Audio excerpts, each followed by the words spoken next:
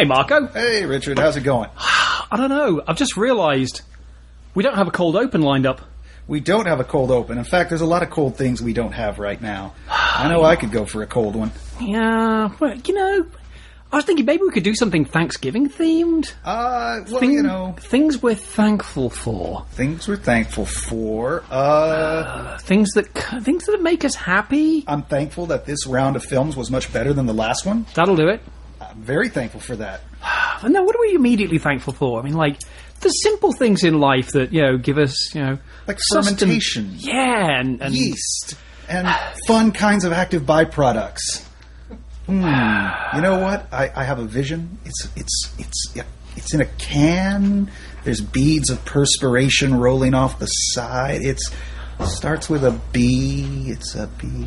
A beer! Hey! We need a beer. That's what we need.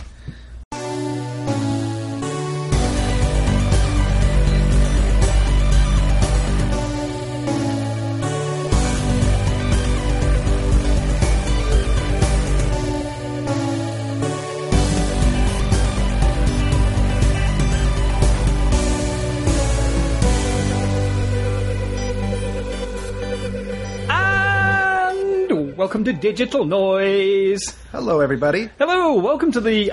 It's probably going to be the. Let's say it's a Thanksgiving show. I know that, there may be another one who get crammed out before the actual holiday, but let's say it is, and we hope that you download this and enjoy it on your way to spending time eating turkey with the relatives, or listen to it while you're eating turkey with the relatives. Ignore and just Grandpa and your in-laws. Yeah, just like, okay, we're better than them. We are, actually. We're delightful. Again, welcome to Digital Noise. Thank you, as always, for choosing us as your DVD review show of choice. I'm Richard. I'm Marco. Don't forget, when you're watching, listening to this, every single film we talk about will be shown down below. That is a link. Each image is a link to the Amazon page for that title. You can go to Amazon. You can buy it directly. If you do, due to the wonders of the free market, I'm never quite sure how this works, but magic, it will actually give us a slight kickback. Doesn't cost you anything. Amazon just gives us the money. It helps keep this show going. It keeps going, get all the other shows going. It keeps the film reviews, Rage Select, all kinds of wonderful things that we provide for free. And don't forget, if you really want to help the site, you can become a subscriber. There are varying levels that give you access to varying things in the members-only areas of the site. It doesn't cost much. You can get monthly subscriptions, and it's kind of a bargain. You get to hear more of us for a start. There you go. And it keeps the cooler in the beer for a cold. Yeah, which keeps the cooler running. Which is probably the most important bit. That's right. Yeah. Anyway, you know what we should start? Where should we start, Richard? 1, 2, 3. The reviews. Yes, course. as always. And you know what? We're going to start with a documentary.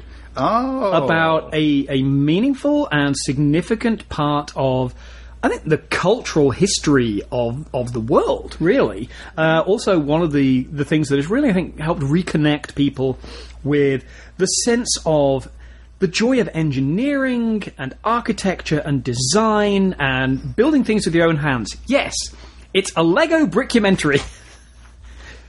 Which is, it is what it says it is. It is a documentary about the history of Lego.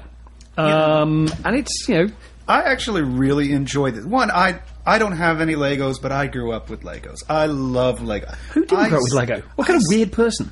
I almost didn't. Wow. I only got Legos because, my mother would find them at, garage. So we never got new Legos. New Legos? I don't even know what the new Legos smell is like. We only got used, beat-up Legos. But, damn it, they were so great when they came into the house. And as an adult, I don't really buy toys, but I walk down the aisle of the store, and I always slow down when I see the Legos, and I just kind of look wistfully at them. And this might be the year I just break down and buy some damn Legos and get over that little hang-up, because they're fun. When I was a kid, I had this.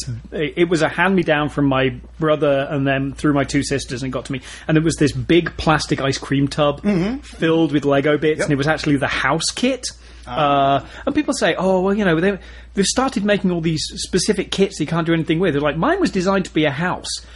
I would make it into the Millennium Falcon or a Yes. Stormtrooper blaster. Like, there's the great thing, and this show... I recreated the bridge of the Death Star in all sorts of colors. Nice. You know, it's just because you're like, I need little consoles for my little Star Wars characters to hang around. So what if the floor is green and the console's yellow and the windows are red?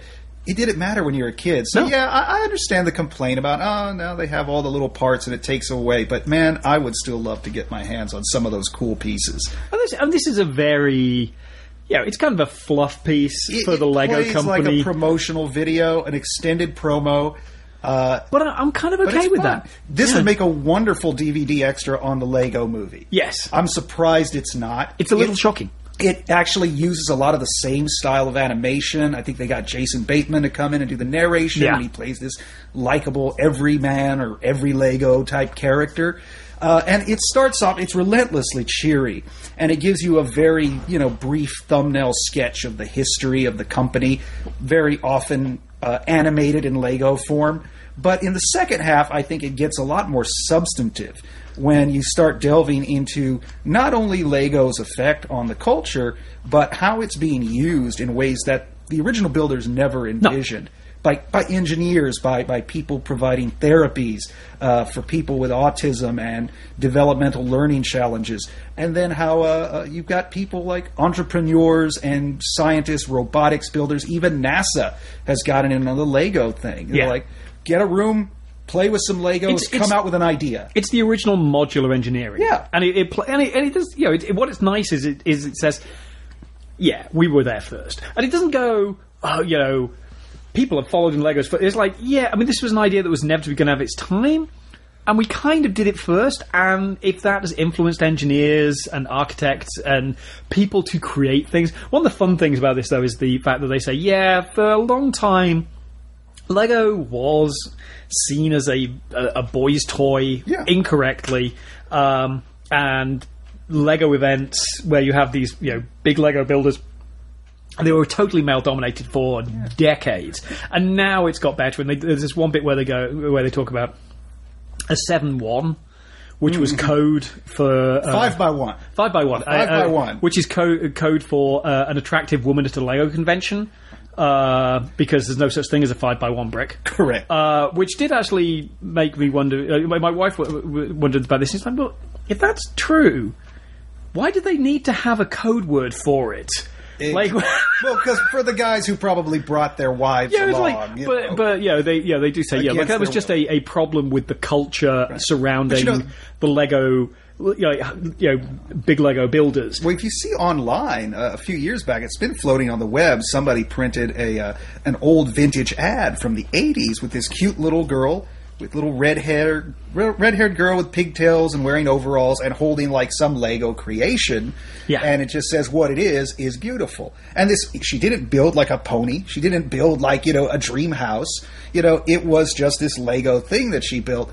And so there was that push, I think, from some point to like, okay, this is good for all your children, not just the boys. And that's the weird thing that like they do enter this discussion of like where the people who were like a serious hobbyist for a long time, it did just become a male thing. And it's like, well, when I grew up, the great thing about Lego was that it was for absolutely everyone, and now it's gone back to being that. And like, yeah, I mean, they do have the specialist stuff that is clearly like and frustratingly so aimed at one of the best Lego builders in the world, as you see in this. God, she builds freaking Rivendell, and she doesn't build like a thing that's a bit Rivendell. She builds Rivendell. Yeah. The whole thing. It's like a topographical map of Rivendell, except, it's a bigature. It's so big. I was looking at it going, it's almost as big as the miniature they built for the movie. How did she lots of glue and lots of portions. I know. You have like a really big truck as well. This thing's huge. But you see, one thing I love about documentary, actually I like this about cinema, period. They don't do it all the time, but they do it more often in documentaries, is I love to see how things are made. Yeah. I love seeing characters do things that I don't know how to do, and they show me a practical way to accomplish something. So you get to see how these Lego engineers go, okay, we've got to build a life-size X-Wing to go into Times Square. Well, how do we do that? What are the logistics of that? How do we build a structure that it goes over? And how do we ship it in all those containers? And how do we get it across Manhattan traffic and keep it a secret? This movie goes into that. But what I think really, really impressed me about this movie, and this is why I say the second half is really stronger, is you bring in executives from Lego. In fact, one of them is, I think, the grandson of the founder. And they openly admit, they're like, there was a period of time where we got arrogant. Yeah. You know, we were almost starting to lose market share. Things were going down. And what they did was they built, again, aimed at boys primarily, they built some little module that would control, like, basic robotic movements for the Lego sets. And to their horror, they found out that Lego enthusiasts were taking these things, hacking them, reprogramming them. I mean, it's kind of it kind of precedes this maker culture we're in now. And Lego had a very tough choice. They're like, do we sue these people? Do we go after them? Do we crack down and protect our intellectual property? Or should we just stand back a moment and take into account that we built a product that was designed to encourage building? And that is exactly what it's doing. And perhaps what we should do is, rather than, be vindictive towards our fan base, maybe we should embrace them. Maybe we should bring them in, allow them to be as outside designers, allow them to pitch designs that could then one day conceivably become Lego sets. You see a NASA engineer who worked on the Mars rover going, I'd like to build a Mars rover set. And they're like, okay, let's talk. How would we do that? So, and they don't even touch on really the educational stuff they do. No. And they have the Mindstorm thing, which has become a whole wing of the company now. And I've actually talked to some of the staff involved in that side of the business. And it's not just the engineering and math side, which was one of the things that clearly they were going to do. Now they've got this whole package where you can teach kids stop motion animation using Lego, yeah. And the camera is there and the editing software, and you can effectively build comics with Lego. And they're just basically it's the interesting thing they really say is, yes, we do the themed kits, but what we're selling you is a tool. Yeah. For you to go and do the thing you still want to do. This is a lovely little documentary. I mean, I really enjoyed it. There's no heavy lifting. It's not going to change your view of the world, but it's going to make you go, yeah, they're trying to convince me that Lego is cool. Yeah, Lego's cool. Yeah. It's inspirational, heartwarming, and all that. And you're like, every once in a while, it's like, there's some big corporate product aimed at us, and it doesn't suck. It's actually a force for good in the world. And that's great. So, yeah, I definitely recommend this documentary. If you like Legos, if you like documentaries, and if you have kids, like I said, great double feature with the Lego movie, and it's perfectly aimed at all audiences, so they'll appreciate it as well. Let's move on to something that I honestly can't recommend for everybody, and I'm not sure altogether who the hell the audience for this was. Ladies and gentlemen, one of my least favourite films of the year, Vacation. Now, I know you were slightly more up on this because this actually at some points made you laugh. I was very slightly liking it more, but it was a very low bar that it had to clear. And my only bar was, will this make me laugh more than once? It did that. Seeing a random stranger at a bus stop fall and land on their ass in the mud, that'll also make me laugh. And it's exactly that kind of humor, that cruel, instinctive, I can't believe something that terrible happened. The thing was, there was a couple of moments where I laughed, but there were so many anti-laughs where I actually was sad and frowning because of what they'd just done, that it actually took it down into the negatives for me. Yeah. It is a hopelessly derivative movie. It knows it. It tries to play at early on this little meta game where like, this vacation will be the best one ever. They're like, well, we're just going to try to remake the vacation of your childhood. That's a horrible idea. No, this vacation it'll stand on its own. I'm like, yes, I get it. You're not talking about a vacation. You're talking about the series that you're working in. To clarify for everybody, this is the latest attempt to reboot the National Lampoon's Vacation cycle. Which started reboot. Yeah, which started with Chevy Chase, and then as time went on, Chevy Chase was like, "Screw this, I'm out." And they rumbled on pointlessly, and they replaced the daughter. The actress played the daughter in every film. All the kids. That was a running joke. There was never the same Rusty. Yeah. Well, I mean, really, they should get Anthony Michael Hall to play Rusty. He's still my Rusty. They should actually have just swapped the actor halfway through the film and Just had a new Rusty every scene. Yeah. That would have been more fitting with the theme. Well, unfortunately, Ed Helms, former Daily Show correspondent Ed Helms, gets stuck with the unwelcome job of being the fully grown up Rusty, who now is a pilot for a terrible local airline. Think Southwest, but worse. Think Actually, Budget Air. Yeah, imagine Air Wisconsin, but not as good. Yeah. I've flown with Air Wisconsin. They're old planes, but they're lovely people. Oh, there you go. Please tell me Air Wisconsin gives complimentary cheese. No, it doesn't. But the planes are so old that they actually do have ashtrays. They've just glued them shut. I'm not kidding. No, literally not. The Southwest Airlines still have many shuttles that are exactly the same. But anyway, he works for Econo Air, and he's got 2 kids. One of whom wants to be a musician. The other one is just a type. bullying little dick who keeps trying to.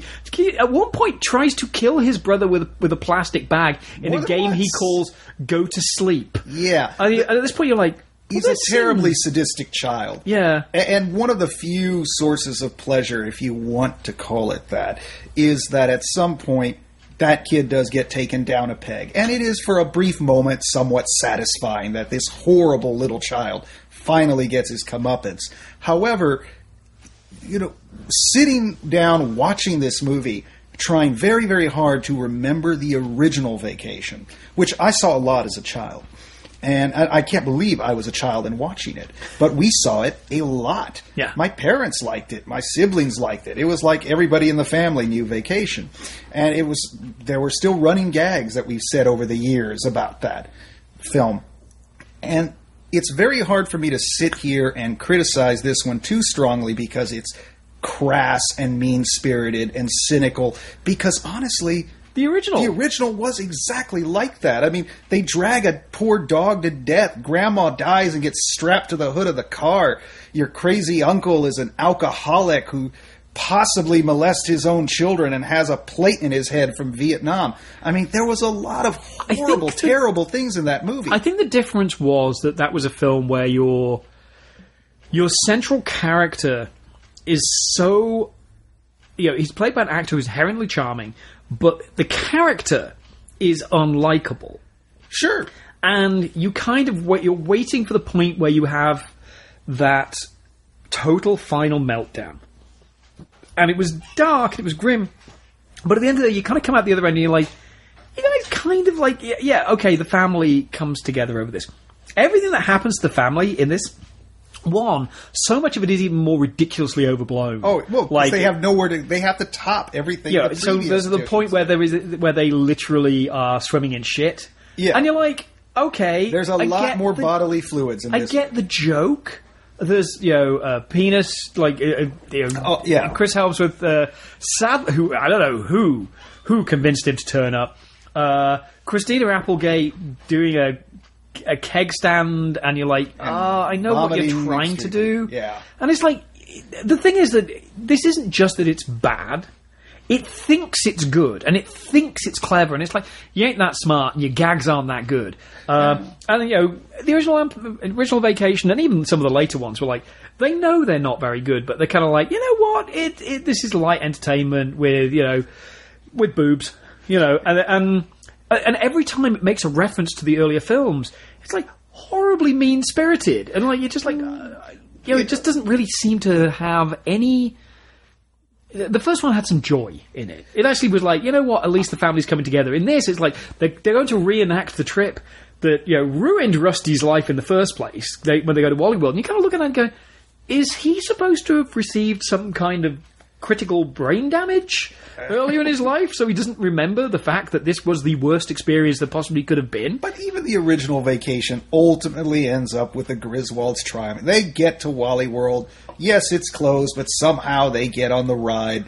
That's a fine balance that a lot of films like this try to walk, and they don't always make it, which is, yes, it's mean-spirited, the jokes are cruel, they're lowbrow, they're crass, but it always wants to give you this sort of sentimental uplift at the end that never quite pays off for me. It feels forced when they finally, as a family, just go, okay, we embrace our dysfunctionality, but at least we're dysfunctional together, and ultimately this movie ends the way it probably the only way it could, which is the Griswolds beating up another even worse family than them. I mean, the only joke that I laughed at, which is kind of weird because it's like, it's the point where you go, no, that's how you do awkward comedy.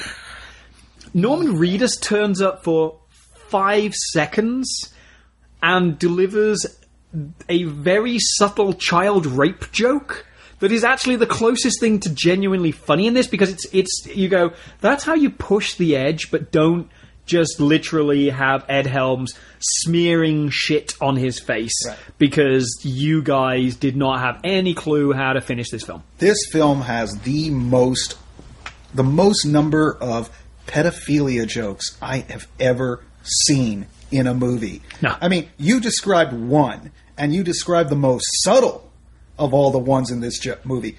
But wow, it was like, okay, you're pushing the boundaries. I get it, but the original did that without completely crossing over the line for me. So if you're into some awkward, cringe-inducing comedy with a few rape jokes in there, I guarantee you have a better alternative somewhere. I don't know what it is. I don't know if I want to know what that film is.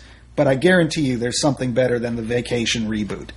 Yeah, and for some unknowable reason, this release has actually got some bonus material. Return to Wally World, which is basically about everybody going, well, we decided to bring the franchise back, and the rest of us going, why? Oh, you watched those. The Griswold Odyssey, which is actually about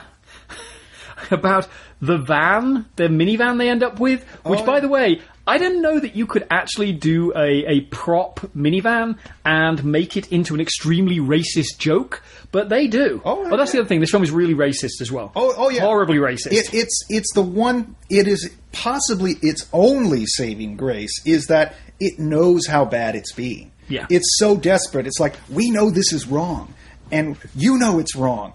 And everybody feels so awkward, maybe it'll get a laugh. And boy, do they just load this movie with that stuff. But again, that feels very part and parcel with the whole 80s kind of gross out comedy. Do you want to know something really funny about this DVD? It's got a gag reel. Which is funny because they could have put some of them in the film. I was going to say that would have been a huge improvement. And deleted scenes, which, dear God, that means that somewhere out there there's an even longer edit of this movie. Nobody. Somewhere, some fan will put that online, and one day you'll get to enjoy the 3-hour Vacation. Peter Jackson's extended cut. The extended cut, yes. With more special effects and, I don't know, more orcs or something making rape jokes. Well, moving on to something that knows it's terrible. Something that understands. You can't call yourself Lavantula. Oh, my. And not know that you are... Okay. Love that. You know what? I was annoyed just reading this box cover because I had a hard time pronouncing the title. I couldn't wrap my head around it. Every time I tried, it ended up sounding like L'Avventura, which, believe me, this is not an Antonioni film. But Antonioni's Lavantula. Lavantula. Every time I tried to say it, it came out like L'Avventura. And I realized why I couldn't wrap my head around this stupid thing. There's an unnecessary L. That is the thing that annoys me. Sure, it's by the people who made Sharknado. I get it. They take a vicious animal and a natural disaster and Frankenstein them together. But at least Shark and NATO merge neatly. They had lava Antula. And they're like, no, that doesn't quite flow. Lavantula. Let's put an unnecessary L so Marco will have a hard time pronouncing it. So it's like they made a film to fuck with you. Lavalantula. Even though there's no L at the end of lava or at the beginning of tarantula. They made Lavalantula. Beyond that, it also answered the question that's been in my mind for a long time, which is what the hell ever happened to Steve Guttenberg? Yeah. I was like, where did that guy go? He wasn't bad. He was on such a hot streak in the 80s. And now he's in Lavalantula. I'm just going to make you say that until your head explodes. I'll get it right sooner or later. Steve Guttenberg. I'm just going to start putting random L's in the middle of everything, just to break up the flow. Steve Guttenberg, and one of the few good jokes in this movie is he's playing a washed-up Hollywood actor who's kind of hit the How did you skids. do the research for that? Yeah, I guess they called everybody, and everybody who said no, and then finally they got to Guttenberg, and he said yes. This is probably going to have been played by any number of characters. But the thing that I found kind of charming about this movie is that it's set in Hollywood. It knows it's a movie. It is constantly referring to the fact that it's a movie, so much to the point where the heroes, the saviors of the day, are a ragtag film crew who single-handedly, well, not single-handedly, they work together, they save Los Angeles. Because it's one of the few movies about Los Angeles or Hollywood that seems to genuinely love the place, instead of like talking about how terrible and sleazy and soul-crushing it is. All these characters seem to genuinely love Hollywood and the town around it and do their damnedest to save it, utilizing the cheapest video effects that you will ever see. Yeah, this is... Ever. I mean, the basic idea is, There's an idea? There's tarantulas living in the lava of the San Andreas Fault, and they come out. Yeah. And that's pretty much the plot. It doesn't take any time. I mean, the good thing about this film, at the end of the day, is it's directed by Mike Mendez, who did Big Ass Spider. Mike Mendez has gone, you know what? Sci-Fi Channel makes shitty monster movies where, like, you know exactly the format. It's so down pat. It's like a bad romance novel. Like, this is just what they are. They'll give me the money to do them, and that's fair enough, and I get to make a movie. And, Must he not have been knows that much money. He knows that they're bad. Oh, yeah. He Everybody is knows. clear on that issue. So, for him to... he does them exactly the way they should be doing. Not taken too seriously, but with a degree of love. He hasn't got the budget to do everything he wants to. The sad thing is, I talked to Mike Mendez in the past, and this is a guy who's got some great ideas for some really weird, offbeat little horror films that would actually be really fascinating, and instead he's doing, basically fodder to keep the Sci-Fi Channel machine going. Sure. He did the Friday the 31st segment in Tales of Halloween, which is this wonderful idea where he basically gets a mixture of UFOs, slashers, the Evil Dead franchise, and puts them all together in a blender. And he said, I asked him about it. He said, "Look, I mean, this is actually something that I've been working on as a script for years and years and years, and we just went, well, screw it, we may get to make it eventually, but this way I know at least I did something with it." And I'd like to see Mike Mendez, with his kind of wacky, off-the-wall sense of humour, really be allowed to go kind of, down the path that someone like Adam Green did with Hatchet, and do something really fun that really indulges him. And if he's, I'd rather have Mike Mendez making this kind of film than somebody who isn't going to do it as well. Or Right. Someone who's just a pure he's putting his talent in a low gear to make this film. Yeah, I can see that. Because there's some clever ideas in this movie, but it runs out of money before it runs out of ideas. Yeah. Unfortunately, that happens very quickly, and it becomes kind of painful to watch because you see the seeds of a very clever sort of B movie that is a knowing wink to the genre, but at some point you're just like, this stuff looks so cheap. Yeah. It's so frustrating to look at this stuff. Yeah, I mean, I'm not saying this is like when Martin Scorsese got his early career doing driving exploitation stuff for Larry Cohen, but it is fun. It's harmless fun. This movie's not rated. And I was surprised. I saw the cover, and I thought, I don't think we're worth the cost of actually. Yeah, and I thought, well, all right. I mean, it's Sci-Fi Channel. I don't know how hard they're going to get with this. And I don't believe there's any profanity in this movie. Yeah. There's hardly any gore. There's no gore. I mean, there's a few. And what little gore, I mean, seeing people being eaten alive by, fire-breathing spiders. It is so artificial looking that there's no way it could inspire anything but laughter. I mean, it's so safe and harmless, and in a way, that's maybe why it's charming. It's as charming as the Vacation movie was trying to be mean-spirited. Here, there's nothing... You see people get eaten alive, and it doesn't feel like a mean, oh, let's laugh at these poor suckers as they die. It's just like, oh, well, this is the part in the script where the giant bug attacks you and you dissolve into flames. Yeah. You know, it is kind of fun that way. And for fans of the Police Academy franchise, Michael Winslow comes back. So making absolutely pointless noises. That tells you right there. Michael Winslow is playing a props master on a film crew that's working with the Steve Guttenberg character. And at some point, for no reason, he will just start making his trademark whistles and beeps and noises.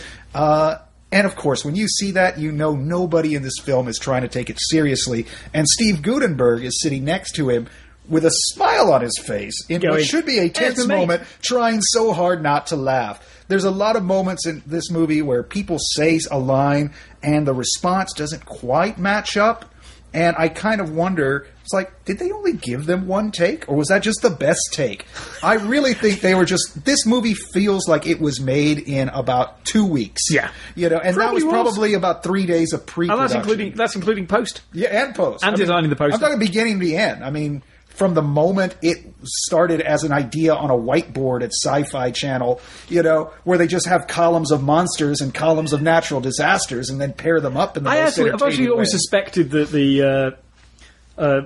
the commissioning offices at the Sci-Fi Channel are actually kind of like the control room in Cabin in the Woods. It's like, evil curse. Yeah. Oh, pig breeders. Good. There's your next film. Only with a much, much smaller budget. Yeah, they're drinking cores. Yeah. You know, there's probably like, cores. name our next movie contest amongst, you know, the staff, and whoever wins gets like a cool parking spot for a month. I have a suspicion that actually their film commissioning department is actually just interns. Yeah, they get there on the first day and it's like, oh, you're a studio director now. It's like, holy shit. You know, at least Lavalantula. There we go. Lavalantula was charming. It was charmingly bad. I gotta say, a film that thinks it is, you know, to coin a phrase, Arnold from Green Acres level of charming, but actually I found really profoundly annoying is Paul Coelho's Best Story, the biopic / hand job of the extremely irksome, profoundly shallow Brazilian author whose book, The Alchemist, is like one of the most translated books in the history of the world, which may, if true, may well prove that literacy is overrated. Yeah. And that, you know, maybe Fahrenheit 541 was actually the way the world should go. If that was what you're burning. Like, I mean, this guy is like, his books are...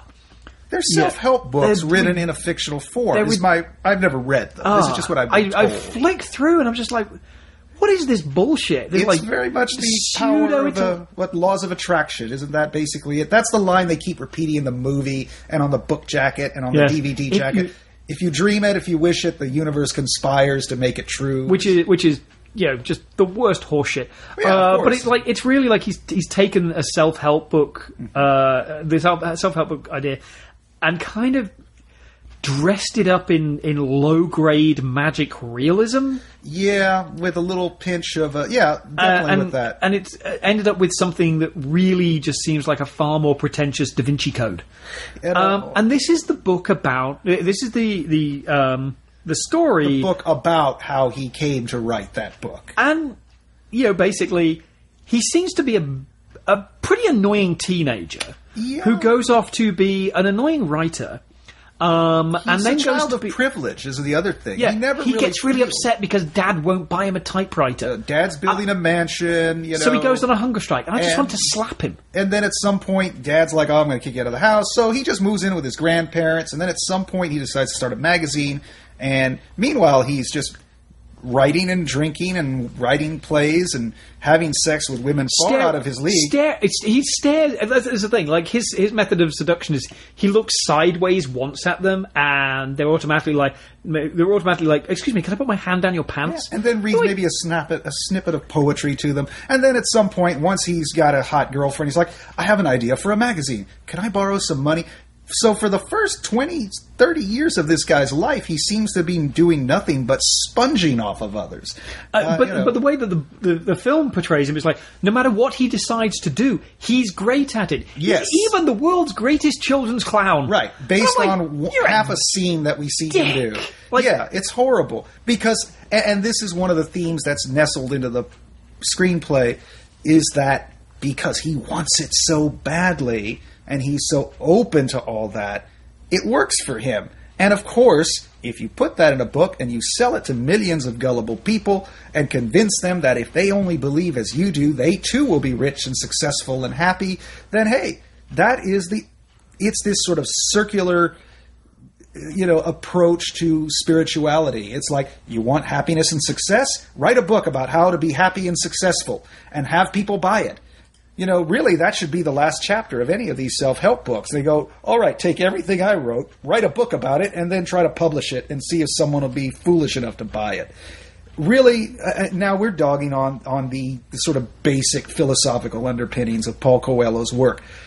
This is a movie about his life. I'm sure to a certain degree it's sanctioned by him and done with his participation, because it's not at all critical. And he's not dead yet either. And he's not dead yet.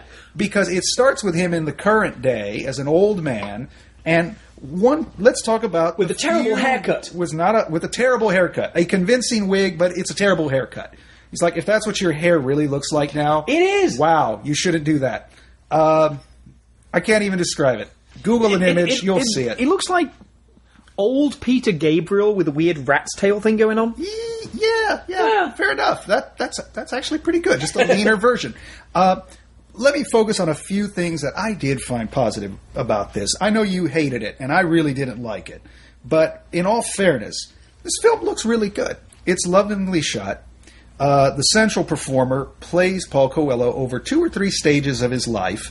And the makeup is more or less convincing. It has its moments where it looks pretty rubbery.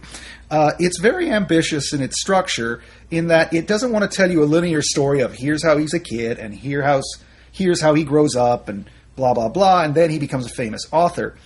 It's told over 2 or 3 different segments that intercut back and forth within one another, not always at times that make any sense narratively to me.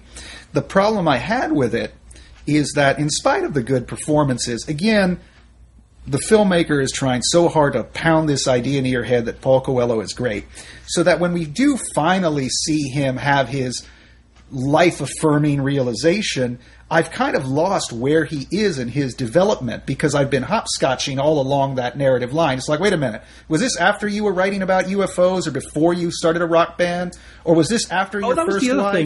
thing.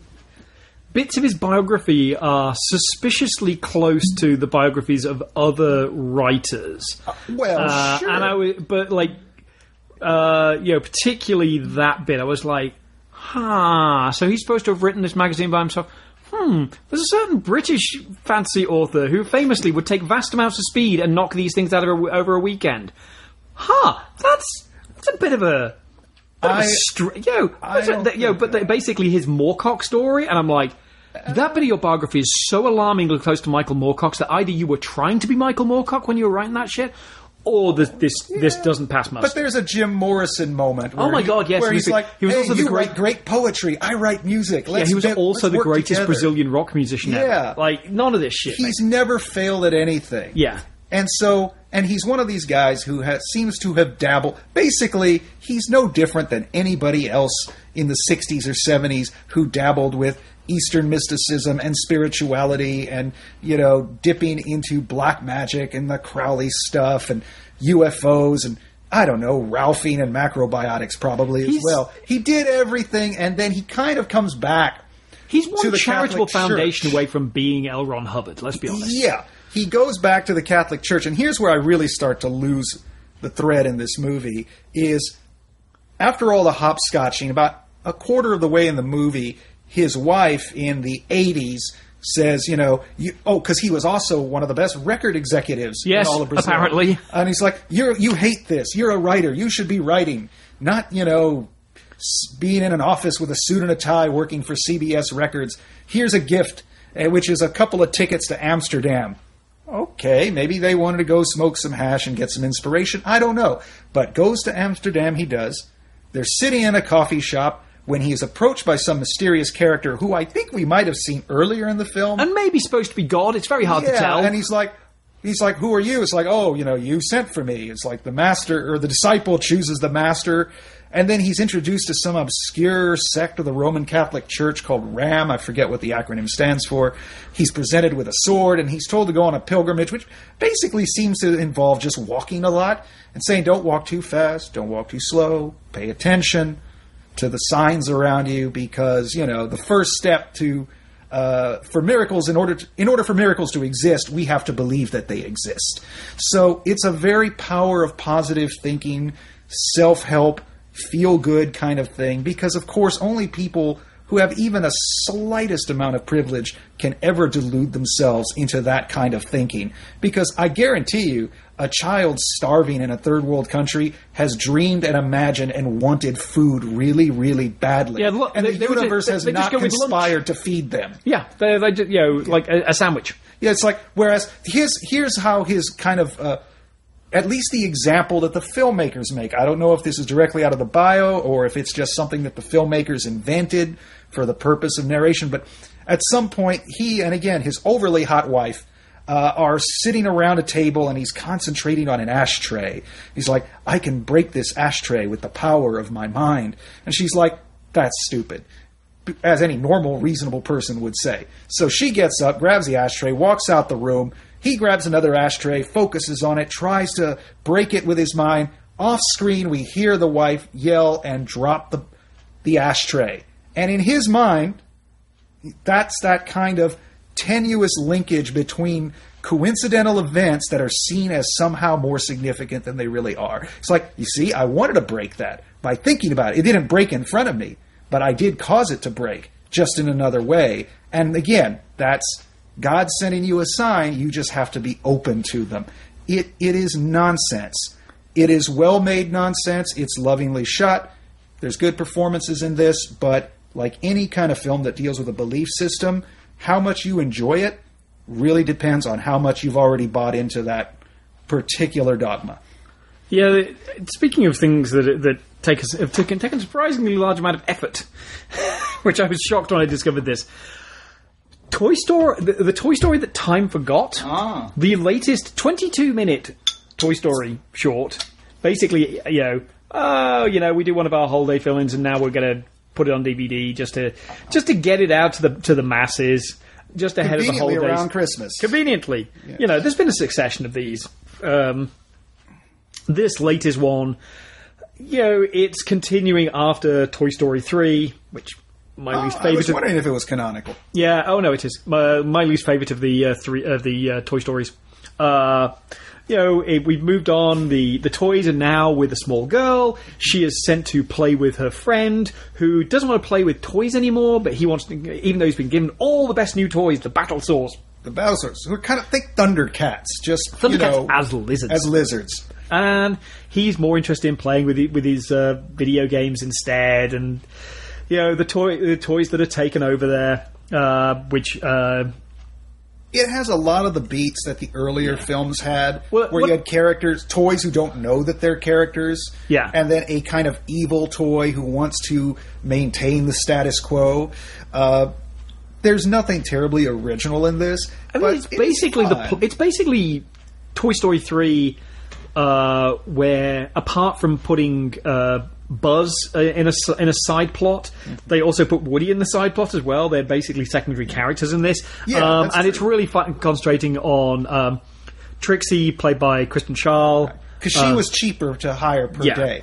Well, that's the weird thing. They actually did get everybody back for this. Oh, yeah, they did. Tom Hanks is back. Woody, but Tom Hanks probably came in and did it in an hour and a half or something. Wallace Shawn is back. Don Rickles. Joan Cusack as Jessie she probably did it by Skype. Oh, yeah. Timothy Dalton turns up as well. Yeah. I mean, I wonder if they don't just make these while they're filming the features. Like, This it's took like a side 3 years. What? 3 years. See, well, I'm talking about the recording. Oh, yeah, it's like probably maybe so. they just had the script and say, hey, while you're here in your downtime, since we're already paying you, read this. We're going to stick this in a can somewhere.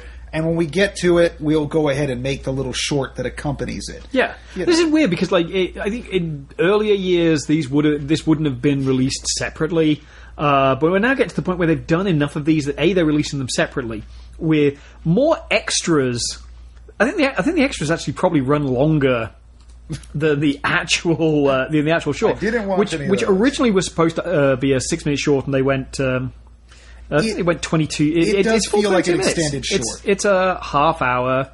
And it has a commercial break in it. So am I correct in that they showed this on TV? Yeah. Like on Disney Channel or it's something? really clearly. I think it may have actually been Fox. Oh, wow. I could be wrong, but I get the funny feeling it was actually Fox.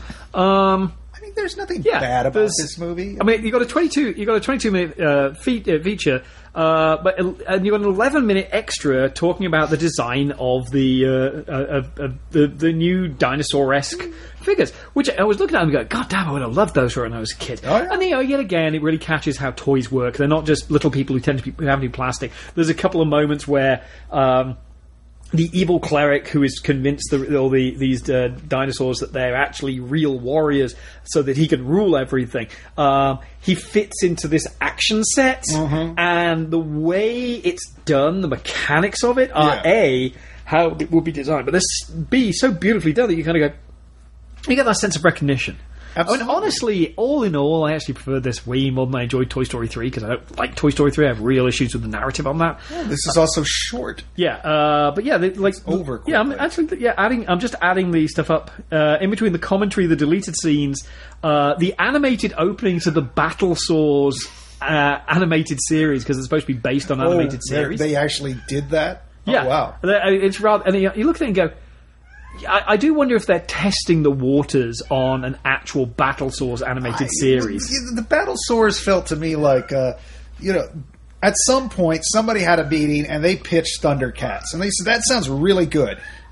Do we have the license to that? No. Okay. Well, let's just come up with something that's kind of like that, but so different that we can't be sued.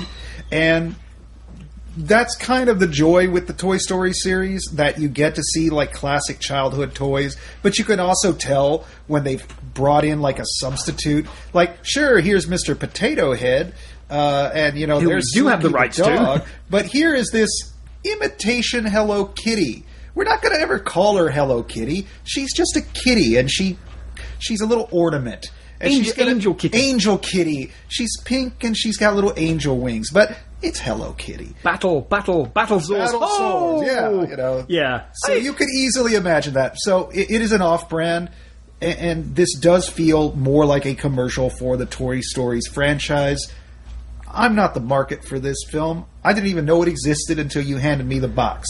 But if you got kids, or if you're just a fan of animation in general, or and if your Pixar copy of this on your completist, DVR from when it showed last year, there are has worse burned up. things you could watch. Yeah. I mean, Or this you is a could- good babysitter. Or you Put could your kids just in wait front of it. until they put the next Blu-ray box set out because it's going to be that and everything else. This is felt gonna be more included like a in TV series. I would be okay if this were like a TV series. If you had to purchase this just for 20 minutes of material, barely 20 minutes of material, really the only thing this is going to do is entertain children for hours on end as they watch it over and over and over. So if you're planning your own family vacation, plan how many times you can squeeze 22 minutes in your trip. That is how many times your kids are going to watch this movie in the back seat. So, Talking of short stories. See what I did see there. what you did there. What I did there. Mexico Barbaro, aka Barbarous Mexico, which is it's being publicized as an anthology featuring 8 of the hottest directors in Mexican horror. Yeah, which is kind of true, but that's just because there isn't actually a particularly huge Mexican horror scene. There's only really one name that I think most people are going to recognize, which is Jorge Michael Grau, who did the original of We Are What We Are, which, if you've not seen, is great, and you really should. Also see the remake. Which one was he? Because we don't have it up on the screen today, so I can't see which segment was we're having done some technical issues here, which is probably all Chris's fault. It's all right. I think it probably is Chris's fault. He's not in the room, so we can blame him. Yeah, I'm blaming him. He did the Island of Dolls one. That was actually one of the more effective ones. Yeah. That wasn't bad. This is it's 8 shorts by 8 directors, tonally very different. And this isn't something like... There's no overarching theme. No, this isn't VHS or the upcoming Southland, which is one of my favourite anthologies of the past few years. It's the linking theme is they're Mexican directors and they gave them about 10 minutes each. Really, the linking theme, I think, that I've been able to discern is that, and actually I looked it up, there's a Mexico Barbaro. It was actually the name of a book released in the 20s or the teens, talking about basically, slave labor and how slave labor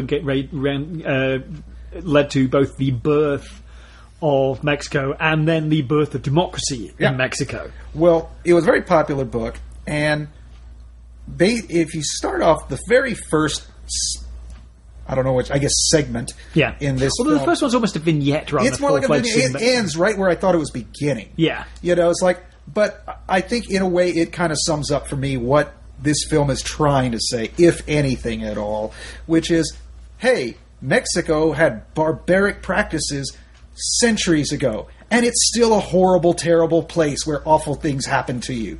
And to me, I was like, really? That's your hook? But I'm like, okay. And that seems to bear out. There are segments in this series where they seem to try to insert some social commentary, but it always feels like window dressing. To me, it's like, if the overarching theme is that horrible stuff happened in Mexico back in the day and it's still happening today, you could have investigated that. It feels very much like that first segment, which is like, here's this idea, where we compare, current drug lord, I don't know, sacrifice is the right word, but the way they torture and display the dismembered heads of their victims, and compare that to ancient Aztec rituals. It seems like a very shallow comparison, and no sooner has the concept been introduced, it stopped and moved on to the next segment. And the one good thing about this series is they're all short. Yeah. So as soon as you get a dud, and there are some duds in this, there's a then couple. You move on to the next one. Particularly, there's one that actually is a really nice idea, but has some really terrible CG. It's so bad it's distracting. The CG's awful, but in terms of a revenge tale, it was the most satisfying, I thought. But in terms of its execution, it was just too ambitious for their budget. But there's a couple of really nice ones that. The second segment was actually one of the ones that was most effective for me, which is two caballeros kind of arrive. What's the name of that? Something Berrios. Harald de Berrios. Harald de Berrios. Okay. I actually looked that place up because I was curious. I like this segment enough. Again, narratively, it's very thin, but it's drenched with atmosphere, and it's really effectively done. It has a great use of location. I thought, this is where all the budget went when I first saw this. But actually, that is a real place. Yeah. It's an old, decrepit hacienda that's now the location of I believe, of a distillery or some place where they make tequila. And it's still there. Tourists or whoever wants to go are perfectly free to go and walk around this amazingly decorated, ornate hacienda. But the catch is that, you enter at your own risk. Yeah. The place is crumbling. The structure is falling apart. You could fall through the floor. But these filmmakers bravely went into it and got really the segment that looks like they spent the most money. Yeah. And they probably didn't, but they used a location and they did utilized it. With two characters in old cowboy gear, a woman in a dress, and a bit of rope. Yeah. And it looks $1 million. I mean, Right. in the same way that the spaghetti westerns shot in the places they did because it looked so good, and you could do it with no budget. That really worked. The Some of them, location is horrible, but when you see it on the screen, you go, "Oh, that was worth it." There's a couple which are I like extreme horror, but that means I'm also very choosy on my extreme horror. Yeah. And if it's just like, I just feel you're throwing splatter effects at me, I'm like, I get bored. I know fast. exactly which ones you're talking about. Yeah, there were a couple which went for splatter effects. One of them worked a little bit better, which had this idea of this small child who keeps looking out the window and going, the boogeyman. And the parent El goes, Cucuy. It's not the boogeyman. It's just a homeless guy and he's lovely. And it turns out, no, really, he is the boogeyman. Yeah. And you should be afraid. But the thing is, he's not a boogeyman. He's not supernatural. He's not supernatural, but he is still. But he is a source of threat, and she's the only one who recognizes that this is a guy who's kidnapping children and basically harvesting their organs. Yes, I spoiled it. Yeah. But I want to point out something about this, because one, it not only goes really far in what you see done to a child, but it opens up with a shot of this plaza in Mexico where back in 1968 there were these huge student uprisings, and there was the military, the government basically fired upon its citizens. I believe this was prior to the Olympics in Mexico. Huge thing. It's a square. There's a plaque there commemorating this horrible event. So it starts off on that. And I think, okay, here's a guy who's going to try to make some kind of social commentary, because why would you show me that? Why is that important? Then you see this homeless guy. Okay. Then we cut to this fairly middle-class Mexican family who live in a high-rise. They seem to be doing pretty well off. I mean, not rich, but middle-class. Definitely better than the guy who's covered in sores and lives in the filth and in the gutter. And yet, as we find out, the mother is totally not threatened by this guy. In fact, she has some kind of arrangement with him where I guess she throws him a few pesos to go pick up the trash or something. And so I thought, is this something about how the middle class are complicit with the upper classes and exploiting the lower classes? I mean, is that where he's going with it? Is that why you showed me a plaque commemorating a moment when, the Mexican government killed its own citizens? No, has nothing to do with any of that. No narrative. There's nothing about that. And to me, that was cheap. I was like, don't show me that unless... That's like setting a horror film in Tiananmen Square, and it has nothing to do with democracy or fascism or communism or anything. It's just a location that was available to us. To me, that kind of annoyed me in that and especially, I won't jump to the last film yet, but there is also, I think morally, there's some huge complications with some of these stories. I think these filmmakers, I don't know how much time they had to write this stuff. I don't know how long it's been cooking in their heads. Maybe they just threw something together quickly. But there's moments where it seems like it's straining for some kind of purpose, and it fails. And they just feel morally conflicted and confused and incoherent to me. Yeah. I mean, they're fun, but, And the rape ones, I didn't enjoy at all. There's at least two back-to-back that are about rape.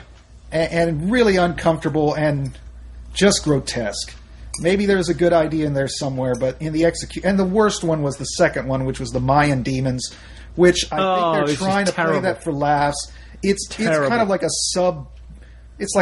subpar version of it's like some guy who probably watched a bunch of Evil Dead on a scratchy old. I actually thought it was somebody who watched some Gua movies. That's because of what it looks like. And didn't get it. Didn't understand what it was that makes them fun. There's kind of vomiting on some poor woman's face, and La Cosa Más Preciosa. I think that was the name of that one. Yeah. But yeah, just mean-spirited, and that preceded one that was already about rape, which is so incoherent. Yeah. That I'm like, what was the point of this? I won't get into it all, but, suffice it to say, a lot of these on a script level bothered me. There's definitely some talent behind the camera, but it's either hampered by limitations or just a script that is not coherent or has any kind of point besides, let's just show you something gross. Which is, and that's the problem with a lot with the weaker ones.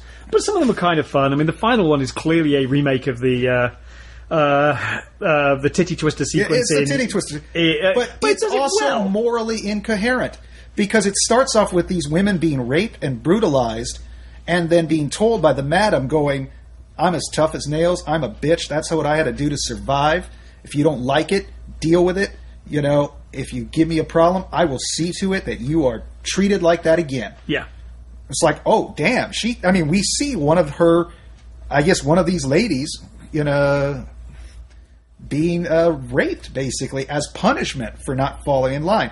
So, go out there and shake your ass for the guys. Now, the guys then, of course, act like a bunch of idiotic guys in any kind of bad movie and start pawing the girls. So they take their revenge on all of these guys on, I guess it's Dia de los Muertos.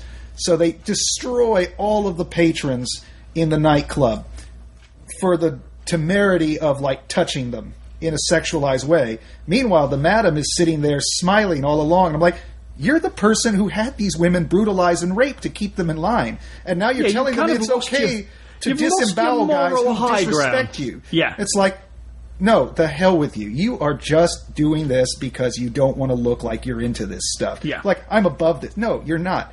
You've produced a piece of exploitation, and you don't have the courage to actually own up to it. You've saddled it with some unnecessary backstory to, like, suggest how this is... because the second half is good fun. It was perfectly fun without it. It's only when you present me a character who I'm supposed to, like, admire at the end, like the madam smiling as her girls go all, Psycho Charlie's Angels on these guys. And it's like, but that was the woman who had you all raped and tortured and put you in this job. Yeah. Why don't you all kill her? Which would make more sense. So anyway, to me, that left me a bad taste in the mouth. This is like any anthology. It's a mixed bag. I found the mix mostly disappointing. There's one or two sequences that are really, really good and are worth watching. So, I liked it. I liked it more than you, but it's very what's fun is for me is that the weak ones have fallen out of my head, and the strong ones I actually still remember. Yeah. There's some good images. The weak ones will definitely tend to fall out of your head. That's a good way to put it. Yeah. Well, moving on. Yes. We were talking about somewhere where location makes the film. Tiger House is a sealed bottle siege movie. It's Die Hard in the suburbs. It's pretty much it's a South African British co-production starring Cara Scodelario. Who she was in Skins, she's in the Maze Runner films. She's apparently good actress, cast in as the female lead in the next Pirates of the Caribbean film. Is that right? Because I really liked her, and I really hated the end of this movie, and I thought that it didn't do any service to the actress in this role. So I'm glad to see she's getting something better, because this is a good movie up to a point, and then it really goes downhill. Yeah, the finale, they kind of, let's just say they paint themselves into a corner, and it's going to be interesting to see people's response to what they do to try and give themselves something like a resolution. They added way too... there was too many quote-unquote character moments early on. I think they try to just make them seem like they were more than stock characters, and to also build in a little anticipation. This isn't a spoiler. In the very beginning, we see... literally, this happens within the first minute of the film. We see a young couple... they're videotaping themselves, conveniently, and... No kids today with their videos and their hippie hop. And we find out that this Kara... What was the character's name?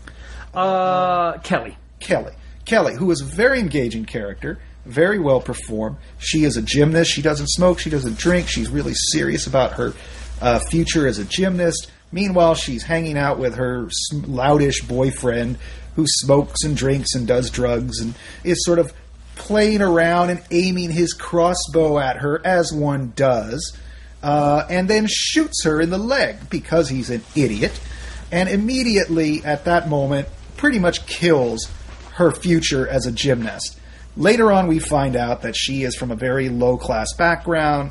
Her mother needs like a social worker because she has some kind of mental issues. On top of that all, the mother of the boyfriend hates this daughter because she hates the girl because she's beneath her son. And to make things worse, Kelly has found out that she is now pregnant because for some reason she has been dating for several months this guy after he shot her in the leg. Teenagers are idiots. Yeah, and she keeps the crossbow bolt in her purse. Well, as a sentimental thing. Oh, I'm sorry. Did I say that? I meant as a plot device because it's going to be needed later. Yeah. And this is what also infuriated me, Richard, because she kept it.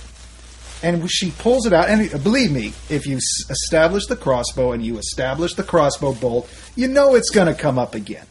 We see this crossbow bolt, which is completely usable, perfectly fine. What that tells me is this little twerp did not call the paramedics. He didn't call anybody. Why do that? His mother would find out. He'd have to file a police report. When you get shot in the leg with an arrow, they cut it off. Yes. Since it wasn't cut, and I'm sure the filmmakers didn't do this intentionally, they probably never thought about it. But that tells me it's like, oh, he was too scared to call anybody, so he just ripped it out of her leg, slapped a bandage on it, patted her on the ass, and told her to go home. And then this film ends with this young woman who has bravely fought against the... I guess we should talk about the... Well, yes, I mean, probably an idea. I got so ahead of myself. I was so angry about the end. About the bolt. Well, the bolt was just one thing. It was the first thing of many. It was the one thing I could forgive because it was an oversight by the filmmakers.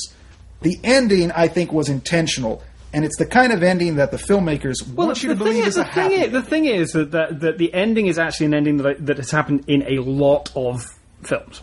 In a lot of siege betrayal movies where there's a large amount of money knocking around. Like, it's the ending that I've seen so many times. So I think I've got less objection to it because it's like, that's a trope of the genre. Okay. You know, and it's therefore, like, yeah, it's a lazy trope, but, you know, you kind of... when you kind of another element... You kind of write yourself into this corner. What this film does well is that doing a sealed bottle drama and not making it just feel like you're just running around in the same room can be quite hard. Yeah. The basic idea is that she's sleeping over the night, trying not to get caught by her no way is she going to be a potential mother-in-law. And she's there when a gang breaks in, ties the family up, and demands that the father take them to the bank that he works at. Yes. Well, at this point, she's got a decision. It's like, does she try and rescue them? Does she just make sure she doesn't get discovered? Well, a lot of this is taken out of her hands when the leader of the gang, played by Dougray Scott, who... Surprised he's in the production this small. Like, this guy has much better things to do with his time. He's become a poor man's Sean Bean, I think. Oh, harsh but fair. He ends up stabbed. Yes. The plan goes wrong. The plan goes horribly wrong, so she has no choice but to get involved. And she's trying to work out, how can I survive? How can I get out of here? Trying to work out the motivations of the various gang members. But one of the fascinating things that he actually is really smart about it is the first time you really see any of these characters of the gang is when Dougray Scott this Brainsley operation has been taken out of commission. He's got glass in his gizzard and he's taken his mask off. And you're like, yes, because he knows these guys aren't in control. And in a lot of ways, this kind of reminded me of... There was, a few Italian thrillers, not really gialli, but there was Cold Eyes of Fear, which was shot in London in 72, 73, I want to say. It had that same kind of feel of, like, nobody is in control of the situation. They're all, it's not even like she's just kind of got an upper hand on them at certain points. They're all slave to the scenario. Yes, there's some really interesting reversals too. And I think it does that surprisingly well. Oh yeah, for the first... apart from the heavy-handed foreshadowing in the... No, kitty, don't do that. Excuse me. Beware the cats. This cat is eating my hair. They'll do that. Stop it. Added sound effects, folks. Yes. Biff, aside from the ham-handed beginning, and... I was totally on for this ride. I was enjoying it. I could overlook a lot of what I thought were cliches or inconsistencies or improbabilities. I was happy with it because I could suspend my disbelief. It was really a good product. I think the young actress does a fantastic job in making a likable character. Dougray Scott is really good as a guy who is clear, who about halfway through realizes he's dying, and what him dying means is it makes everything more difficult for everybody around him. And he is effectively the mastermind, and now he's kind of been taken out of the picture. Now, one thing that's very smart about this film, because it is, as you said, it is all set inside this house or the outside of the house. It never leaves the grounds. And so how do you do a heist film without actually leaving that location. And I thought that was very well done because he's trying to coordinate with his accomplices while they commit this other crime elsewhere, and it's all done through radio over their CBs or whatever they have, their walkie-talkies. I thought that was very effective. This film does so many things smart with its budget, with its location, and then it gives an ending that completely disrespects the female lead that they established so well by basically just kicking her to the curb in the most insulting, callous manner possible.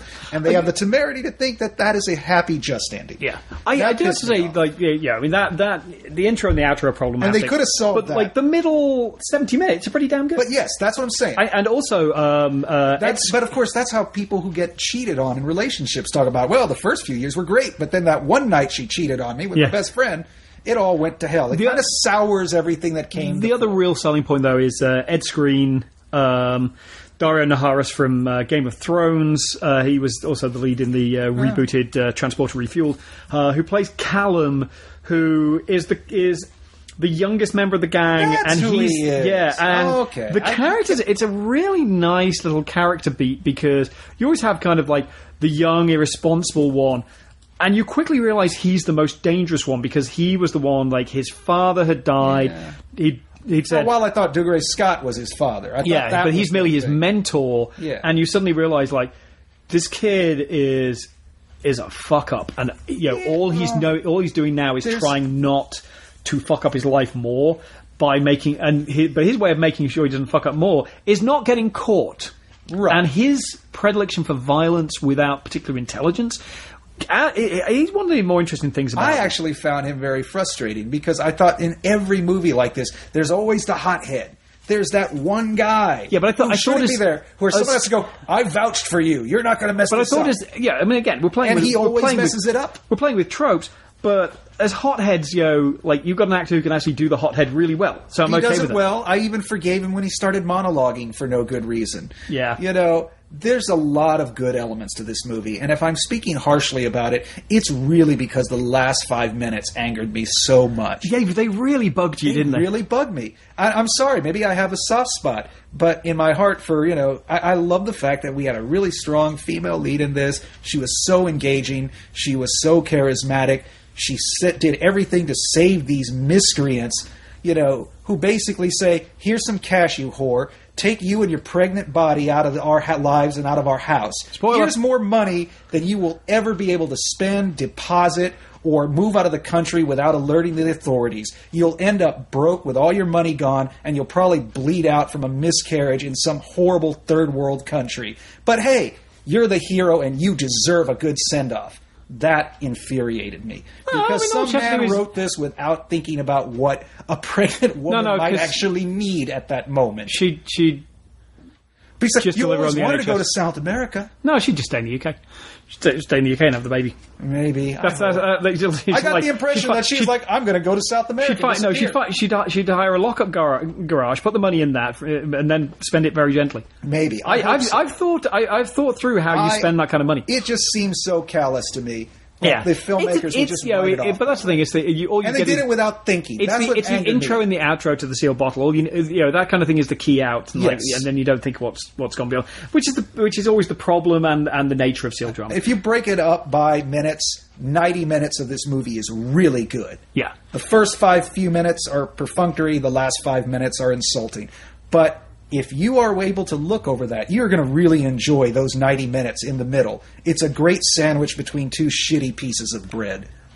Now we're going to move on to one of the most baffling films I've seen all year. Uh-oh. Because I'm wondering which one this is. Somebody decided, hey, we've got the Terminator franchise. Oh. And we've kind of rebooted and we're kind of experimenting and we get to play around with certain things because...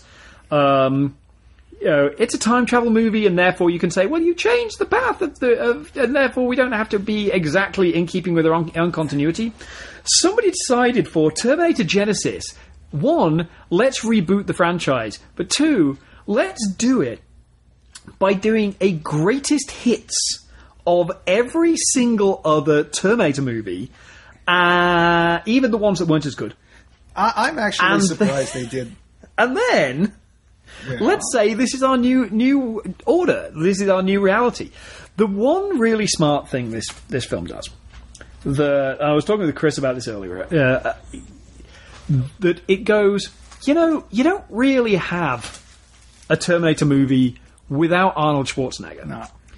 But he's old now, Yeah. and when we did young CG Arnold Schwarzenegger in Terminator Salvation, it didn't really work. It looked kind of weird. We could do that a bit better now, but there's still a bit of an uncanny valley thing going on. Oh, very. So let's find a good excuse why the Arnold Schwarzenegger Terminator now looks old. Like the Governator. And it's because actually they go, well, he's been waiting for 30 years. Yeah. This is basically what happens is they go, let's take all three time periods that the Terminator film's been set in, bounce between them in a very complicated way, have a kind of YA version of Sarah Connor, have Kyle Reese look like a swimsuit model rather than a guy that grew up in a sewer, which for all his problems as an actor, Michael Biehn looked like he really does. He lived in a dumpster. He looked like a guy that lived in a rat-infested future. CG Arnold didn't bother me nearly as bad as the guy they hired to be the young Bill Paxton. Yeah, no. That really bugged me. Oh, yeah. But this is the thing. You have it... even trying to lay the plot out for this is so hard, because I think the instant you start pulling at the strings of this, it unravels so fast. Because what it tries to do is basically go, okay, we're creating... we know this is our cash cow for years, and we know Arnold still wants to knock a couple of these out. He's not going to last forever, and at some point his hips are going to go out. So let's do something that's kind of fun and references all the other stuff. And there are moments where it's actually shot by shot scenes recreated from much better versions. I wish they would have done that and just used the original footage and then maybe do a little Forrest Gump thing and drop Arnold into those scenes. Because to me, stage it kind of disrespects the originals. But Terminator Zelig. Zelig. That's right. There he is when he was right before he killed Hitler. We can see him in the background. I didn't find this movie as complicated as people say it is. It's not complicated. It's just not coherent. Even then, it's kind of silly. I saw huge plot holes in it, but I also think there are things that were not explained because, make no mistake, this is being set up as a new trilogy, as a new set of films. Whether they'll do that or not, I don't know. I guess it depends on how well Terminator Genisys did at the box office. I like the explanation for why Arnold is now old. It turned out to be very, very simple. It's like, we covered him in human skin. Skin ages. Like, okay, I guess that works if he's been around for a long time. Why is Sarah Connor such a kick-ass person in the 80s instead of, this scared waitress that we know from Linda Hamilton's performance? Because the Terminator showed up when she was 9 and ended up raising her to be a warrior. So by the time Reese shows up to save this naive young woman, she's already a badass warrior. So, but it never answers, well, who sent the Terminator back? No, never solved. Because I'm convinced that's going to be something that shows up later. But it's what starts this. That it's the idea that you change one thing in the timeline, and everything after that changes. This is another movie that benefited from low expectations. Yeah. Because I heard nothing good about it. I actually enjoyed this. I mean, it's fun. It's just kind of like, okay, well, you got to reshoot that scene. I mean, a lot of what's fun about it is Alan Taylor, who directed Thor: The Dark World, getting to go back and reshoot some stuff with potentially some new effects. Yeah. But and I did like the fact that it didn't just go, look, we're just going to give you references to Terminator and Judgment Day. It did reference Rise of the Machines. I mean, there was moments where I'm like, oh, no, you remember that. It did directly reference Salvation. And I barely remember those movies. Is that yet again... we're kind of getting rebooted people playing the characters, so you're kind of going like, well, hang on. So, Sarah Connor is now Emilia Clarke. Jason... they can change everybody. John Connor is now. Yet again rebooted. I almost didn't go to this movie. Actually, I didn't go to see this at the movies because of, again, Jason Clarke is his name. Yeah. He shows up in the trailer. And the only time I'd ever... to be honest, I grew up watching the first two Terminator films. I loved them a lot when I was a kid. When the third and fourth one came out, I saw them once at the theater. Yeah. I retain very few memories of them. I found them very forgettable, and I just basically wrote this franchise off. When they said they were going to make Terminator Genisys, I was like, okay. I had no interest in seeing it, and the only time I'd seen anything of it was when I was at a movie theater and I saw the trailer. And I thought, okay, well, maybe I'll give it a chance. Then Jason Clarke shows up. He's introduced as John Connor. And mind you, this is like a 1.5-minute, 2-minute trailer. And it's revealed that he is now the villain. And again, that's not a spoiler, kids. That's in the trailer. And at that moment, I checked out. Which is very frustrating. I was like, that was probably the only interesting twist you could throw at me. And you just showed it to me. Weirdly, they do actually hide completely a fairly major. I realize why they did that now in retrospect, which was if you look at some of the promotional material, there is another character. No big surprise here. The other person who's got a big name in this, who they not mentioned on any of the publicity material, not mentioned on the covers, nothing. Which I realize now in retrospect, that's why they gave away the big reveal of John Connor being merged with Skynet, because as it turns out, he's not the true villain of this. He's basically, think of him as the Darth Vader to Skynet's Emperor. He's a guy who's going to kick your ass and you have to deal with. But ultimately, he is not the guy in charge. That's where if I had real problems with this had Star Trek Into Darkness syndrome of going, hey, look, remember that thing you recognize? Well, if you don't remember it, not really emotionally invested, but vaguely aware of these films, we're going to rerun that again for you now, and it'll be okay. Yeah. And if you do remember them, then we're going to kind of remix it again, so it's like something new. And it's like, don't think too much about it. It's like it's their big mistake was being original in the name of being unoriginal. Which is really, when you're standing there and saying what this film is going to be is pointedly and repeatedly derivative. And we got smart people trying to be derivative. That's a weird situation to put the audience and the filmmakers. What they did was, we're assuming that this whole generation has not seen all the films that came before, so we're going to remake them in digest form in the first 30 minutes. The first 30 minutes of the movie is just the first 4 films, kind of done in a bite-sized chunk with a few twists on it, and then we're going to introduce John Connor as the villain, and you think, oh, that's the big reveal. And then the second half of the movie is figuring out what's really going on. Structurally, I thought that was actually kind of sound. It's a series that has been around so long, and they have to bend over backwards now to make these timelines work or to bring anything fresh out of it, that it's just really hard for me to get invested in it again. Maybe a new audience will, but I also think that it's not a mistake they have Matt Smith in this movie, who's really popular. He's on the damn... No, he's not. He's on the poster. Is he? He was on the... I saw photos of him in, Entertainment Weekly posing with a gun. They must have failed at certain points in Matt keeping their... Smith is a character in this movie, and that's not taking anything away from it. It's not adding much either. No, it's not. He doesn't have a lot to do, but I thought this was the big... They're like, oh, the kids, they love Doctor Who now. Let's get a former Doctor Who.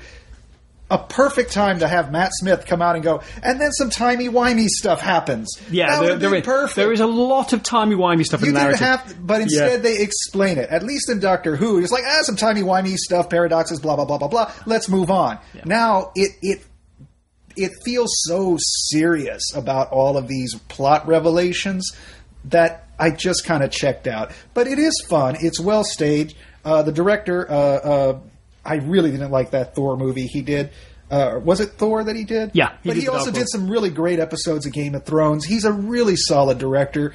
The film looks great. The effects are better than they ever have been. And I actually enjoyed this more than the last 2 sequels. I didn't. I got to say this for me. But I don't remember those last. For me, this actually pushes particularly 3 up in the canon quite remarkably. Wow. Which I think is a very 3 gets points for one of the best bleak endings. Well, 3's that's the only thing I remember from 3 is they took the hard ending. Yeah, I don't remember anything else that came before it. I just remember they're like, oh damn, they actually went there. Well, went up an entire graveyard. I can remember that. Anyway, weirdly, not actually a particularly overloaded disc, which I would have thought, this is a film that would really cry out for a major making of.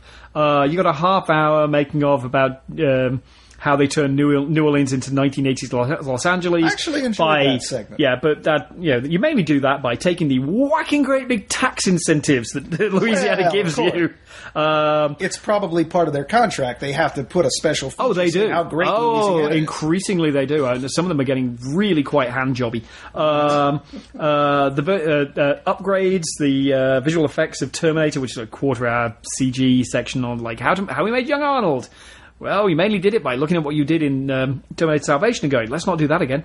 And Family Dynamics, which is just a featurette on everybody basically talking about them. How great everybody is. Well, that and trying to explain exactly how this narrative works. Now they've thrown out pretty much all the continuity. But every one of those movies basically got into that situation. Really, I don't know why Skynet even keeps going back to the 80s or the night. It's like, why don't you just go back to the 1800s and just kill everybody? Go back to I don't know, the dawn of man, and Skynet can just go kill the first early humans and just sit there and wait for millennia. But because then he wouldn't be created. I'm confused now. Oh, timey-wimey. We figured out CyberNet. We figured out that Skynet is actually now this app that's going to go viral. In 2 days. That's very clumsily. Time control. That's the thing. They actually do try and update Skynet because they suddenly realize, the technology that looked so futuristic in 1985 now just looks hilariously anti. Skynet's no longer a defense. You might as well say that semaphore flags are trying to take over the planet. Skynet is the new literally killer app, and it's going to merge with everything. Yeah, somehow. It's basically Apple TV. Yeah, but works. Here's the stupid thing: is our heroes, as it turns out, the Terminator, who suddenly knows. I'm talking about Arnold's Terminator, the Guardian, as he's referred to in the script. He somehow knows enough about Skynet's tech to build a really scrapped together looking time machine, but it works. So they go, we know when Skynet's going to go live. Well, we need to stop him before that happens. Okay, why don't we go 2 days before that happens? You could have gone a year. You could have gone a week. You could have killed everybody on the project before. No, let's wait 2 days because that's plenty of time to save the world. It's only there to introduce this sort of ticking clock into the narrative. Otherwise, it made no sense. It's like you could have gone back 3 or 4 weeks. I'm still rather that Arnold was doing this than Jingle All the Way 3. That'll be the next franchise he tries to reboot. Speaking of people in projects where you're going, Nicolas Cage in Still Paying Off That Tax Bill. Yes. A.K.A. Pay the Ghost. Pay the IRS. A surprisingly, actually, let's be honest. Nick Cage is taking some shit these days. Oh, yeah. Nick Cage, I still think nobody can be on the surface a worse actor from every technical point of view and yet be more enthralling. I'm still not convinced he's a great actor. Oh, no, I'm not saying... There's something... People tell me he really is, and he knows what he's doing. There's a weird alchemy about his performances that... He embraces the crazy. Yes. And, I think he walks onto the set, and he doesn't act, he plays. Yeah. He really plays. He's like a kid going, yeah, this thing's real. And he's a guy who could pick up a stick and it's a lightsaber. And he's not like being an actor playing, he's just like, it's my lightsaber! And I think, and there's this weird element of playfulness to his performances where you kind of think, yeah, he's actually fallen into this world and it's totally real to him and you're not catching him performing, you're catching him being in this thing. And I think that's why when other he actors were being in it as much as he was. Yeah, that's why because they look like they're acting in a conventional movie. Yeah, and that's why it's very hard for anybody to get, I think, wrangle him. When it's like when Wim Wenders gets hold of him, that people like that, you go, yeah, this is magical. When you put him in something like this, you kind of go, it's Nick Cage in a generic ghost movie. It's generic. And being him makes it more watchable.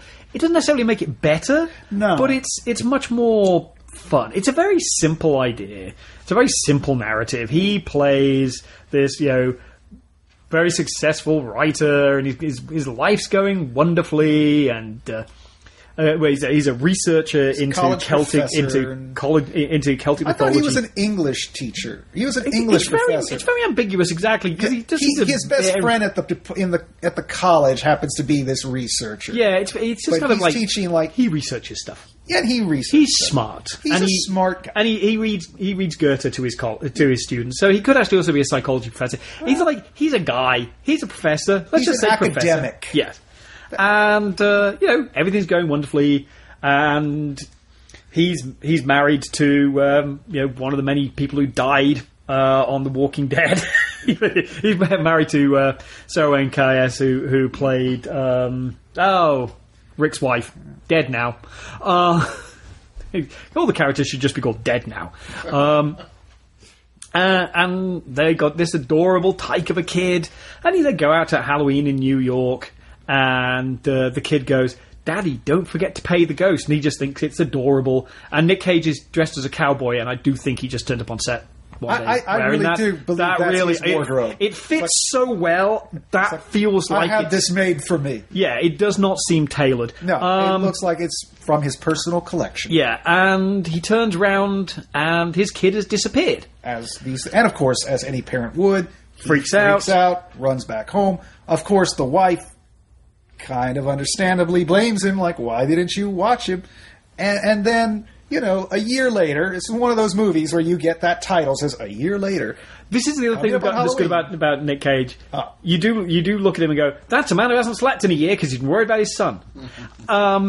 Yeah, and basically it's him finding out there may be something mystical and weird about his son's disappearance, and going to the police, annoying the hell out of the police by being the father that turns up and goes, "Why aren't you doing more?" And I think I found evidence. The thing is, his crazy theory, you're going, "Oh, this could be true."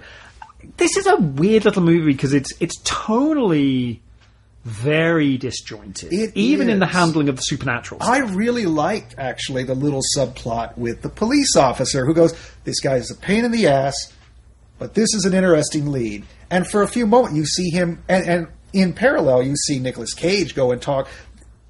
Apparently, on the 31st of October, near Halloween, a bunch of kids in New York go missing. So Nick Cage, being one of these parents, goes and interviews some of these and provides a list of some of these names and missing kids to the policeman who's been on the task.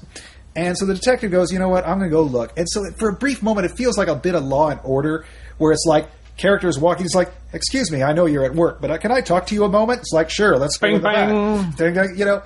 And then meanwhile, it's like, "Hey, I know you're a junkie and you're grieving over your kid, but can you talk to me?" He's like, "Yeah, let me give you a brief little monologue about the horrible shit I've seen." And that, it kind of becomes a procedural. And then meanwhile, in tandem, you have his friend at the college going, "I found out what, this symbol means." Or there's this symbol, and they go and they meet some woman who is holding a ritual. They're like, "Can you tell us what these mean?" She's like, "I don't really know much about it. I'm actually a high school teacher. I just get out here with our little reenactors group, and we do our Celtic festivals. But fortunately, I'm a font of information and provide you with everything you need to know that you could have just gone to Wikipedia and find out." This is, in many ways, this feels like one of those old point-and-click horror adventures. It has that very same feel of like, you find the right character and they give you just enough exposition to get to the same thing. There's two really weird things about this. One is that there's a sequence at the end that you suddenly go, "Holy shit, did this come from another much better movie?" Yeah, there is an actually haunting moment. Oh, it's really like the and if Nick Cage saw the script and said, "I want to do that," I scene. can see why. Yeah, but then it ends up with Nick Cage on wires, hanging over a bridge, fighting with a witch. Yeah, and a badly CG and witch. Really badly done. But that moment, which is just, I won't even explain that. But it's so beautifully done. So cleverly done, and very scary.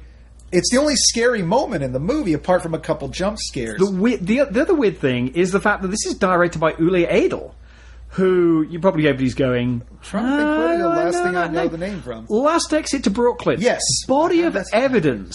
Not a bad director at all. Big in the early 90s. Baader Meinhof Complex. I really liked that and, one. and you're like, That was a great movie. you did this? But he went to Hollywood. He probably got a... Well, no, because he did Baader-Meinhof Complex in 2008. He'd already done The Little Vampire. I mean, he did The Little Vampire in 2000. This is a guy with the weirdest fucking career. Yeah. He is the Nick Cage of directors at this Maybe point. That's why they were bored to work together. You know what I kind of liked about this film is the fact that Nick Cage has got to this weird point in his career where he plays people and father figures who want to rescue their kids and want to do the best by their kids. And you keep seeing this in film after film of his. And sometimes they're revenge dramas, and sometimes, this is the second... there's multiple times where he's the guy who's going, I can't save myself, but I can save you. And... Because he realizes he's probably really squandered his kids' fortunes. Yeah, he's really attracted to that. Oh, it's all right. Because he's doing National Treasure 3 next year, so they'll be fine. Their college fund is okay. But the weird thing about this movie, well, not the weird thing, but the thing that, if there's anything that disappointed me about it, because I actually enjoyed it. I was actually surprised that it was a very fun, satisfying, unpretentious little thriller. And I liked it when it kind of went into that procedural drama zone. But the problem for me was that and again, not a spoiler, very opening of the film it's a flashback to Manhattan in, I guess, the 1800s, 1700s, and you see something horrible happen. And everything then that proceeds from that is based on, it's the ghost of the people involved in that incident. Burn the witch! And that totally, to me, it was like, you know what this movie kind of reminded me of? What it wanted to be like was like Poltergeist. Except the problem is, Poltergeist works because you don't figure out why the ghosts are there until the very, very, very end, when they go, "Oh, you only moved the headphones." Yeah, so there's no suspense or drama in it because, well, all the characters are going, "You don't really think this is a ghost, do you?" I don't know. I mean, what else could it be? There's got to be an explanation. Like the rest of us are going, "No, it's a ghost. We saw the chick get murdered in the beginning, and we saw the CGI vultures that no one else can see." Yeah, no, it's totally a ghost. So it really, I think, robs the movie of a lot of tension that it could have benefited from. Because it's kind of interesting when everybody's going, Nicolas Cage is crazy, and Nicolas Cage is kind of thinking, maybe I'm going crazy. But the rest of us are going, no, we saw exactly what you're seeing, and yeah, it's a ghost. Yeah. So, not a bad movie. Nick Cage going crazy. That's not a long walk. Nah, not a long walk at all. It is time, ladies and gentlemen, for, one of our favourite bits of the show. Yes, indeed. It's time for the giveaway. And the giveaway is good, I think. The giveaway is actually really, really a fun little movie. Yeah. This is Uncanny. Now, I actually got to talk to the director of this. I'm trying to remember his name now. Matthew Lutweiler. And he said, he made this, and then him and his editor went to see Ex Machina and spent their entire time going, that's exactly what I thought when I saw the box for this movie. Oh, God. Because their first assumption was a lot of people were going to look at it and go, well, this is an Ex Machina ripoff. In fact, this was developed... They were filming at the same time, completely unaware that the film... the only reason that it kind of touches on the same questions of... the line between human and robot is just because they are such relevant questions at this point. Yeah. I actually, I'll be honest, this is a much smaller film, but in a lot of ways, I really dramatically preferred this to Ex Machina, which not the well. It's been on my list. Ex Machina. One of the reasons I got very annoyed at it was within the first 5 minutes, it completely misinterprets what the Turing test is, whereas this, it is absolutely pivotal that you understand the Turing test and how it works, and it applies it properly. It's basically, again, a seal bottle drama. I'm really into seal bottle dramas at the moment. With 3 characters. One of them is a designer, a robotics designer who's basically been off the grid for years. Yeah. The other is a woman who works for a magazine owned by the same company that has been funding his research. Mm-hmm. And the third is the completely convincing robot that he has spent years building. This has a really fascinating reversal on one thing about Ex Machina, because in Ex Machina, it's two men and a female robot, I thought or it a was a feminized gender flip robot. version of this. Is in a kind of that battle of the sexes. Whereas here, it's a male creator, male robot, and a female interloper. And Yeah. there is one sequence that will make you go, huh. This is about a robot which really wants to be human, because let's just say there is some interesting mechanical tinkering that goes on, and you go, huh. If movies This are is about it, and this isn't about a robot that doesn't want to be human. This is about a robot that really, desperately, completely wants to be a human, not just not just a robot, an AI, an intelligent thing. This is just beautifully balanced. I thought this was a really smart piece of low budget sci-fi. Yes. Yeah. I mean, this is I was pleasantly surprised. yeah. It goes in directions you will, without feeling like needless twists. Yeah. There are points where you'll go, oh shit, I missed that important detail. You didn't Damn, see that it was coming, but it doesn't feel like it's there. It doesn't feel like a cheat. Yeah. It's like the clues are there Yeah. if you were looking. This is a smart little sci-fi movie. I'm really glad that we're able to give away a copy on DVD this week. So, as always, follow us on Twitter at OneOfUs. At OneOfUsNet. Chris always correcting me. And using the hashtag Uncanny Giveaway. Like we said, this kind of like it's like a low budget indie concept version of a lot of the themes that are dealt with in Ex Machina. So here's the question. Suggest a big budget sci-fi movie of any era that you'd like to see remade as a low budget indie gritty little film. Because like so often like they use the budget to cover all this up. But, you know, has anybody made a better an actual sci-fi movie in recent years than Primer? No. The answer is no. Before anybody wants to get into it. Silence. Silence, Cox. Silence. So, yeah. Like I said, follow us at OneOfUsNet. Use the hashtag Uncanny Giveaway. And tell us what big-budget science fiction movie you would like to see redone as a low-budget indie. Well... That's it. That's all for this week. We're done. Thank you so much again for being here, Marco. Thanks for having me. Thanks to you for listening. Don't forget, you can become a subscriber. Buy any of the discs that we talked about this week from the links down below. You can find more of my work at the Austin Chronicle. Follow me on Twitter at YorkshireTX. To finish it in the way we always do. No release is too big, no release is too small. From Criterion to Catastrophe, we review them all. And a very happy Thanksgiving. Goodbye. Bye!